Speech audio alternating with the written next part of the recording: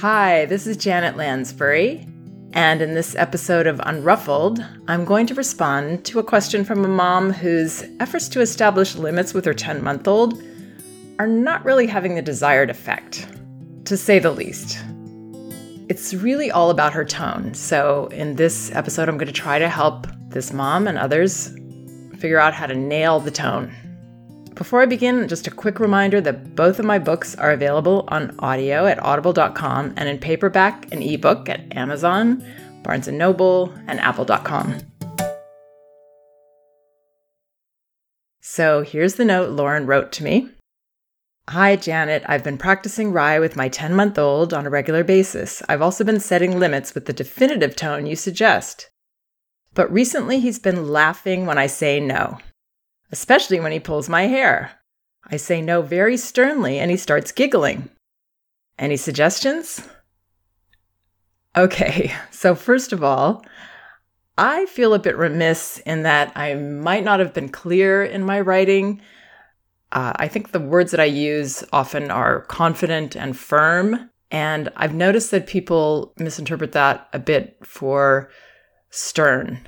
Stern as in a furrowed brow, and very serious expression, something a bit more forced than I'm trying to suggest. So I'm sorry if I've given that impression. And let's think for a minute why we would be stern in a situation like this. We've got a 10-month-old baby. He's flapping his arms at us and pulling our hair. All of these are just, experiments at this age. They do become more deliberate as children get older, for sure. But at this point, it's a little experiment. And then he's got a stern response. Now, stern is usually one of two things. It's either that we are trying to make a point and trying to make an expression that will teach our child the right lesson. I think my acting teacher would have called that, I don't know if he used the word bad acting, but he would call that acting. You're acting. And your audience knows when you're acting. Instead, really embody the role. And in this case, that would be embody your role as this much bigger, stronger, more mature leader in your child's life. If we're that person and we're seeing a tiny child waving their arms at us, we're not going to need to be stern. We're just going to need to stop our child. No, I don't want you to do that. I won't let you hit. I'm going to stop you. I see you really feel like hitting. And our subtext might be, don't worry, I'm always going to stop you when you do these little crazy impulsive things. So that's one reason we might be stern. Another reason is that we are legitimately angry. And that's not going to help us either. Being angry, it's going to happen sometimes, of course. I mean, we're human and we're going to have days where we get to the end of our rope. But being angry on a regular basis with our children is going to create more issues because it doesn't help them to feel safe and comfortable in our leadership. It's scary. It's scary to have an angry parent.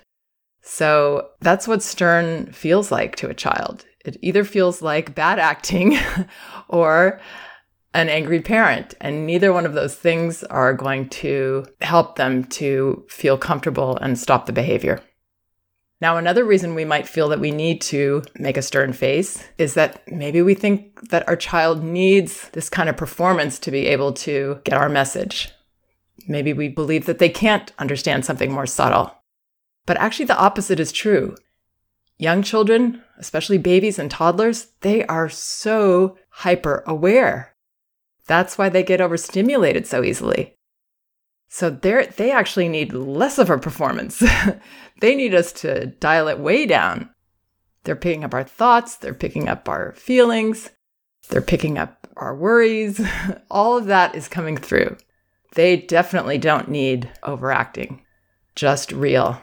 And that's kind of freeing for us because we can embody this role and just be real. No, I don't want you to do that. I don't like that. Another reaction that isn't helpful that parents sometimes do is, ouch, that's really hurting. Why are you hurting me?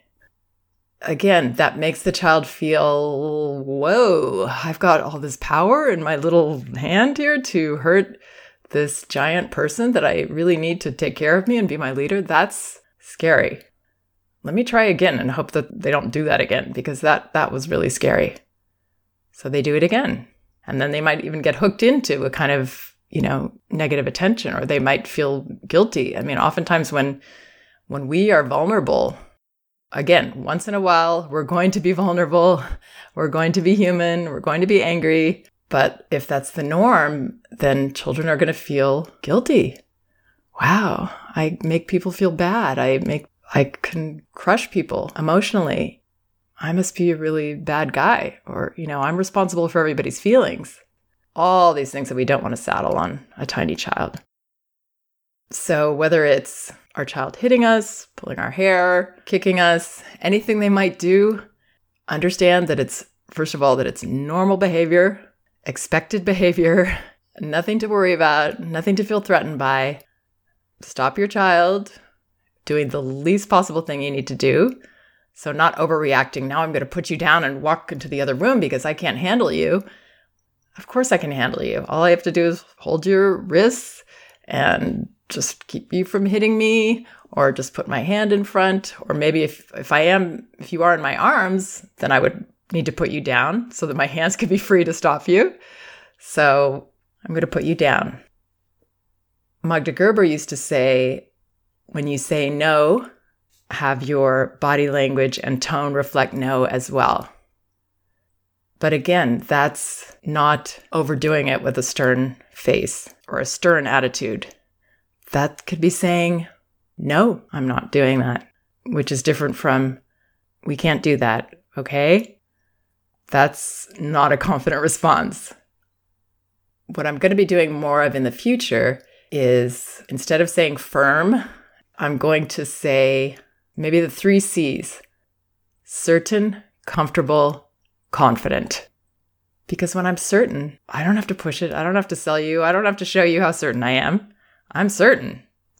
No, that's it. My answer is no, and I'm not changing that. I'm certain. And I'm really comfortable. I'm so comfortable that if you say, come on, please, or ask me 50 times, or start screaming, yeah, you're not happy with my choice. You're not happy at all. I can say it like that. I'm not afraid to talk about how much you disagree. That's how comfortable I am. So that's the point we want to get to with everything. I'm really comfortable. And to be comfortable, I think for most of us as parents, we want to please our kids, obviously. I mean, that's one of the reasons we became parents. We want to make our kids really happy. It's really important to know that we can always change our minds comfortably, with certainty, with confidence. Those 3 C's, we can always change our mind. So don't be afraid that you're going to make the wrong choice and then be stuck with it. Just be certain. Go with it. You're not going to make that many wrong choices. Most of the people listening here would probably err on the side of being too easy with everything and too pleasing with our children. So make a choice, and you can always change your mind. You know what? I was thinking about it, and actually, it's fine with me if you want to have grapes before dinner. I thought about it, and I made a mistake saying no. Sorry about that. So we always have that freedom. So don't let that stop you. There's no excuses. No excuses not to be certain and comfortable and confident. And then really, it doesn't matter, almost doesn't matter what you say. I like the I won't let you, because there's a piece in that says, don't worry. I'm actually not going to let you do things that anger me or hurt me. Not only do I not want you to do this, but I'm actually not going to even let you do this. And I have the power to stop you. So I like the message in that, but it doesn't fit every situation. And there's no reason to be afraid of no. There's a lot written about how we should use no sparingly and all of that. I believe in using limits sparingly, in the sense that we give our child a lot of freedom in a safe play space, things like that, where we don't have to say, no, don't do this, don't do that, you can't do that, you can't touch this. So I believe our environment should be conducive to less no's and less limits, but we're not afraid of saying no. That's not a bad word to say. I hope this is helpful, and I hope it makes sense and maybe sheds a little light on this subject. If you like what you heard, please check out my other podcasts, and both of my books, again, are available on audio at audible.com. Thanks so much for listening, and remember, we can do this.